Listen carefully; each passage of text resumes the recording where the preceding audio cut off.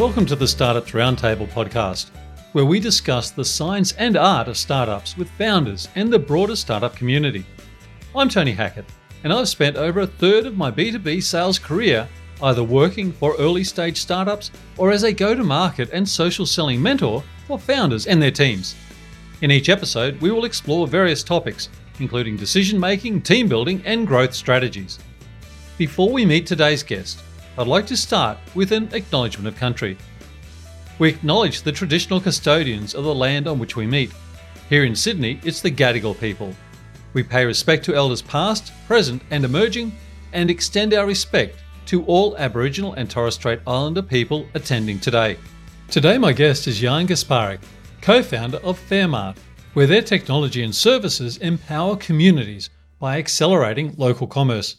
They do this by building products that remove the operational complexities of running a local store, and in doing so, they support the digital transformation of small businesses, which, as we know, are the backbone of every major economy. So let's get to it and meet Jan.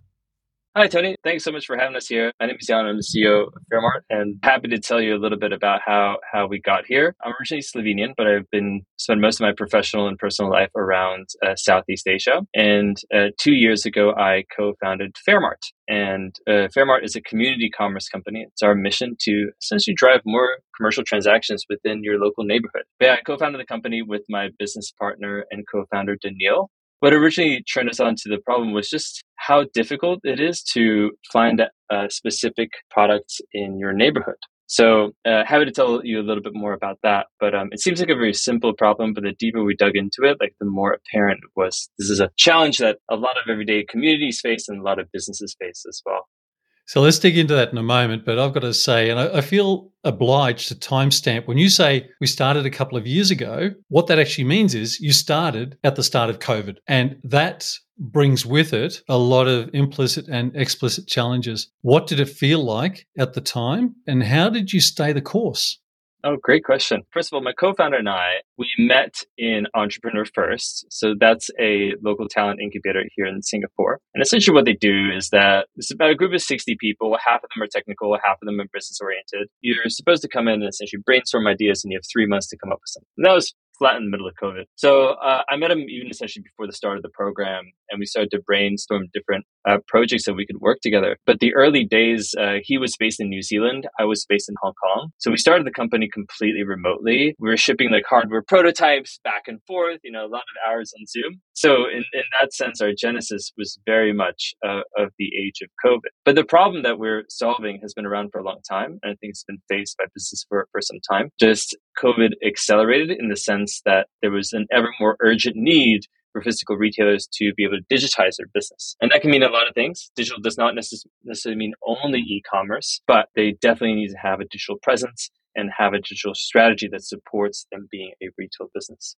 So with COVID driving a certain amount of thinking and your programmatic approach, is it also fair to say that the upside of you starting around the beginning of COVID is that we all became a little bit more aware and in touch with our local communities? Yeah, probably due to a sense of absence, because we were suddenly cut off and you had to rebuild these relationships in a digital manner. But one thing that we did to give you a sense of just kind of what happened in terms of shopper behaviors globally, a lot of traditional behaviors in the sense of how people went about finding their goods and so on, whether it was groceries or things for their hobbies, a lot of those interactions suddenly went digital. For anybody who hadn't previously experienced online e-grocery shopping, you definitely did during COVID at some point, right? Even my parents are in their 70s, they've made the conversion, and I don't think they're going back, they save a lot of time that way. So post-COVID, shopper behaviors are absolutely digital, and that's here to stay. But that doesn't mean that all shopper behaviors are only within the digital realm. And what I mean by this is that very common journey today is that people will start a search through online. They'll search for a specific product online, expecting to find it in the physical world. And oftentimes, when you do this, you will actually only see online e-commerce listings. Especially here in Singapore, you'll see a lot of Shopee and Lazada, even though your local neighborhood store might actually have that product. But because your local stores aren't digitizing their inventory, they're not coming up in those search results. COVID made that extremely apparent, but even post-COVID, that digital behavior for shoppers is here to stay. The world that you live in, I expect that you you're at the risk of being overwhelmed with data, being able to analyze trends, demographic patterns, so on and so forth. How quickly or how readily do you allow your own feel or intuition to come into your decision making and strategy setting? Good question. And when we started Fairmart, it first started off definitely on a hunch or a feel. Where it's like, hey, like if I'm searching for this product, why can't I see the local store? Why is this so difficult? And it's kind of like and it starts off that. And then we started to put some data to that. Like, well, okay, like how many retailers are there? It's like, oh my gosh, it's actually a huge market. I believe in Southeast Asia, the market is something like 670 billion annual turnover for physical retail. So it's an enormous market compared to e-commerce, which is within like the 30 or so billion. So we saw that by any measurement, physical retail even today was the majority of the market. And in most spaces, roughly about 95% of all transactions still happen in the physical world. It's just that very few people were building for that segment and solving for that segment. And and stores had few digital tools that were built around the way that they work. So I think it's important to have both. Like hunches are great and intuition is a great way to sort of start your thinking process, but you definitely want to back that up with data over time. And this feeds into our product development process as well. How do you go about growing your customer base and going and convincing people to think about you as a pathway to profitability? When we first started Fairmart, we just noticed like, hey, we do these local searches, we don't see local stores. So we wanted to go and talk to the local stores. What's their realities? How are they experiencing this? And they're like, yeah, we try to go online, but like for a typical retail store, they generally have like around 1,500, 2,000 plus unique products. They're very SKU heavy, to use the industry terminology. And that compares to a home-based business or an online-only business, which might have only like maybe 200, 300 products. What we quickly found is that for a lot of stores, even pre-COVID, they were more or less sold on the fact that like, hey, we need to have some sort of digital presence. Retail is still where they generate most of their revenue, but they need to have some way to have a digital presence to drive in-store transactions. That was very clear for them. But what they found is that, hey, like the tools available to them today, all they could do was just to manually list products online. So that was our first thing. Like, okay, like if we want to work for these customers, we need to build a product around the way the customer works and build it to their realities. And that's how we ended up with our workflow of automatically scanning products and then software that digitizes them and puts them online. So you're bringing not just a new channel to market for businesses, but you're helping them improve their processes as well. Is that what you're describing? Absolutely. And very common misconception is that, first of all, that digital is the same as e-commerce. It is not. You can use digital to drive in-store transactions. You absolutely can. Google Maps is a great example of that, where we're doing software searches to find something in the real world. And to unpack some of those assumptions for stores is extremely important. So when we go in, we tell our story, but we try to put it into their perspective. Say, hey, your life is like this today. And if you want to grow your business online, it's very important that you're able to use digital tools to also drive your in-store transactions, not just online transactions. As a co-founder, we all bring our own biases and preference and strengths and joys to our roles. I'm curious two-parter for you. What is it that you love doing? And then how have you been able to convince yourself not to procrastinate on something that you have to do that you actually don't love doing?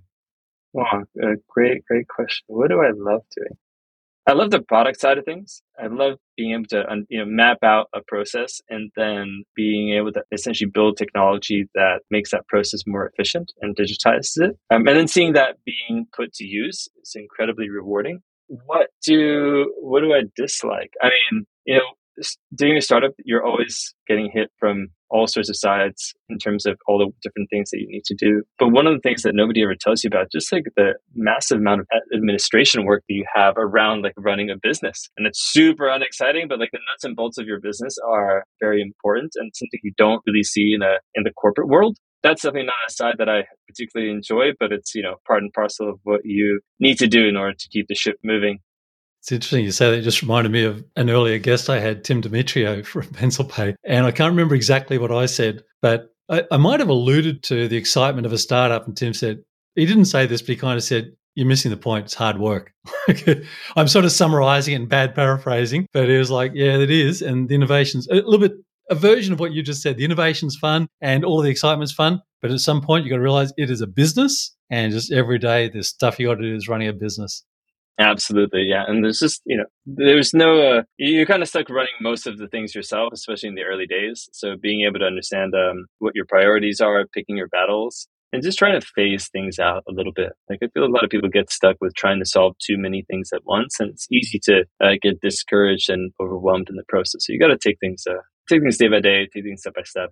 That's an interesting point. So the whole decision making is something that, I suppose, in a way, it kind of fascinates me, and I'm always wanting to understand. If you went back 2 years, are you a better decision maker today than you were 2 years ago? Gosh, I certainly hope so, but I don't know if I have the data to back that up. You got me. I was going to ask you that. So I wanted a fact. Yeah. So experience, obviously more experienced. Yeah, learned a lot. So I used to work at DJI for 5 years, and it's the world's biggest manufacturer of commercial and consumer drones. And one thing that our CEO always alluded to there was that innovation is an empirical process in the sense that you really do need to experiment. You need to test how things work in the wild. And oftentimes when you're trying to build something from the ground up, you make a lot of inherent assumptions, or you miss bits of how a customer might, what the customer's life essentially is. And like, you don't live their life. And if you're lucky enough to live their life, then yeah, maybe you can catch some of these things. But in many cases, like there's just a lot of empirical context that you do not have until you get something out there and see what happens. And this process of getting something out and seeing what happens is very obviously nerve wracking. I have very, very strong memories of our first customer conversations where we're moving from like essentially experiments to getting our first paying customers, and that's kind of a very serious moment of truth. And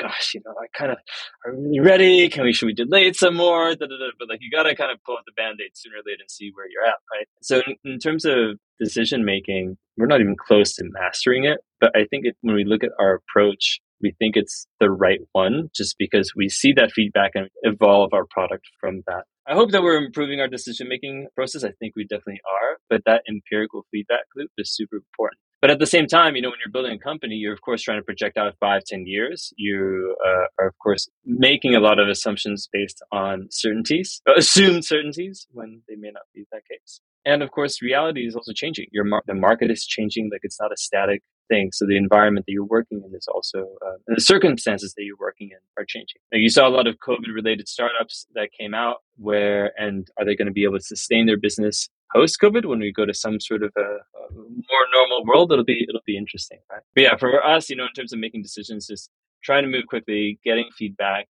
and then evolving that out is critical and a core part of our process. You mentioned before about accelerator and startup programs. Would you recommend that to other early stage founders? Yeah, absolutely. And Entrepreneur First, I think, was a great one for us because, it's a great program where you want to go down the path of creating a company and just, finding a co-founder. Finding a technical co-founder is probably one of the most difficult things that any startup will go through. And unless you have somebody immediate that you can pull from your network and somebody that's good and you trust, you kind of have to go at it cold. And Entrepreneur First is a great program for getting around that. And it gives you a great format in terms of understanding, what do early stage investors look for? How should you think about early stage ventures? How do you generate proof points? And how do you tell a story around that? Like, all that is super useful. It's not necessarily right for every single startup, but for the stage that we were at, because I didn't have a co-founder, I wanted to start a company. I didn't have a very specific idea of like the area that I wanted to focus on, but I wanted to kind of go through the process and take this on. An accelerator like Entrepreneur First is great. And then after that, we went to an incubator called Hacks. So they're specifically related to hardware, but their role is to help you accelerate just the development of your hardware, where you go from a concept to an early stage prototype. And for many early stage hardware oriented startups, they can struggle with that early stage hurdle. So having the expertise and support from that community was very helpful for us. Yeah, and when you think about strategy and you look at sort of that Horizon 1, Horizon 2, Horizon 3, could I maybe get you to comment in that Horizon 2 field and maybe comment around where you think retail will be and the role for Fairmart in that world? There's a common misconception that digital is the same as e-commerce. It is not. Physical retail is digitally enabled today. You use digital POS systems, you use digital payment systems. The experience is very, very much digital today. So the bit where we come in, it's like, hey, how can we digitally enable these stores? And the specific angle for us is visibility of inventory online. So that when you search for specific products, you actually see local stores. And for example, even larger platforms like Google and Facebook, a lot of their business is based off of SME customers. So they want SMEs to be successful on their platforms. But a key way for a local retailer to stand out from the pack is based on the unique products that they carry. And of course, their proximity to the customer. To put it very simply, Fairmart facilitates that. We facilitate that by automatically digitizing their inventory and making that available online. The interesting thing you raised there that caught my attention, I think about the banks in Australia and the battlefield. It feels to me, at least my interpretation over the last, well, for many years, but certainly the last 2 years, even heightened, is around small to medium business. Seems to be a true battleground. If I think about the Australian marketplace, one of the major banks is the dominant market share owner of the youth market, but that's small to medium business, and people are going hammer and tongs to try and secure that. So there's opportunity there. The payment side of it is obviously what the banks are looking at. Do you look at payments in a very particular lens, or you think about it just as a component of the digitization? We take a look at it from just as a component of the digitization. Broadly in Southeast Asia, there's a lot of digital wallets and digital payment providers. A lot of investment has gone into that even pre-COVID. In terms of inventory visibility, like nobody has really touched that per se. Like the state-of-the-art solutions is manually uploading products rather than integrating with the workflow of physical store to automatically list things online. And there's a specific reason for it. Like it's a technically hard problem to solve. It's not easy. And there's a lot of variability we don't necessarily see with payments. But for us, when we look at the future of digital retail, of modern 21st century digital retail post-COVID, it is, first of all, it's definitely physical. That's not going away. E-commerce will continue to grow, but are we going to lose every single physical store out there? I really don't think so. Like, and my bet, and the bet of Fairmart, is that that's not going to happen. And I think the data supports that. And one of the interesting data points that we see is that, so Fairmart supports both in-store transactions and e-commerce as well. One of the interesting things is that we see a 6 times higher conversion rate for in-store queries. So when people look for directions to the store, they can WhatsApp and chat with the store. That is a much higher conversion rate than people just buying online and getting it delivered. I think that's very interesting because, especially in a market like Singapore, if you want to buy something online, it's a fairly solved problem. There's a whole bunch of different marketplaces that you can buy from. But if you want to know, like, hey, I'm out in my neighborhood, which store has which product in stock? That is not clear. And that is where Fairmart comes in. And that's where we see this higher rate of conversion for in-store transactions. What are the categories of services that you provide to your customers? We're an early stage startup, so we try to keep things as simple as possible. But when a customer signs on to Fairmart, what happens is that we give them our IoT device, which is a simple barcode scanner that they install in store, and they plug it into their POS, and that essentially gives us a real-time feed of the products that are available in that store. The core part of our company is software that'll automatically take those barcodes and generate online product listings and display them in a simple digital storefront. So from the perspective of the store manager, like, they use this device on a day-to-day basis. They're using a barcode scanner anyway as part of the checkout process every day. So they don't have to change anything in their workflow. They just use our device instead. As a result of this, they're able to list all their products online. Now, if they want to go the whole hog and start supporting e-commerce, we have the infrastructure to support that. But if they just want to use those listings to get people in store, that's also available. Your co-founder, when you met, was in New Zealand. You were in Hong Kong, and you're now in Singapore. Is your co-founder there as well? Yes, absolutely. We both relocated to Singapore to pursue this full time. And what made Singapore the right place for you to be based? In terms of a hub for Southeast Asia, Singapore, it's second to none to be in Singapore. But there is a lot of support from the government in terms of technology startups, really substantial support, both in terms of starting up a business, how easy it is to do that. It's generally fairly low touch in terms of administrative burden and your filings and so on. And then the third would just be the investor community. There's a very substantial investor community here. And if you're looking to build up a technology startup, like for Southeast Asia, this is really the place to do it. As compared to Hong Kong or New Zealand, which were our other options, this is definitely the far more advantageous place.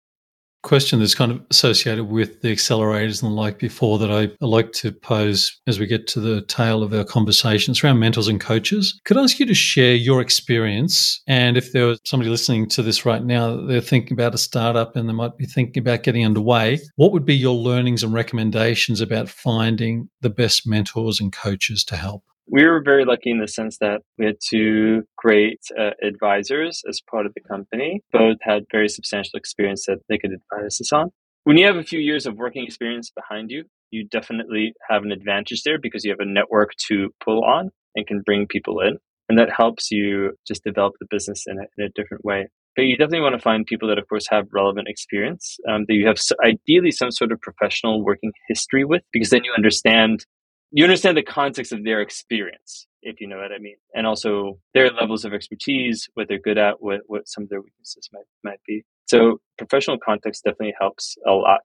In the absence of that, I think just taking it slow. If somebody's genuinely interested to mentor or advise your business, they will take the time to learn about you both as people, learn about you and the business that you're building, and over time, you can build that rapport with them. And then lastly, the way that we handled it is that we had very specific asks and goals in mind when we were working with our advisors and our mentors. So we wrote them down, we have an informal agreement, and that helps a lot just in terms of just setting expectations for everybody and also, getting people to invest in that commitment too.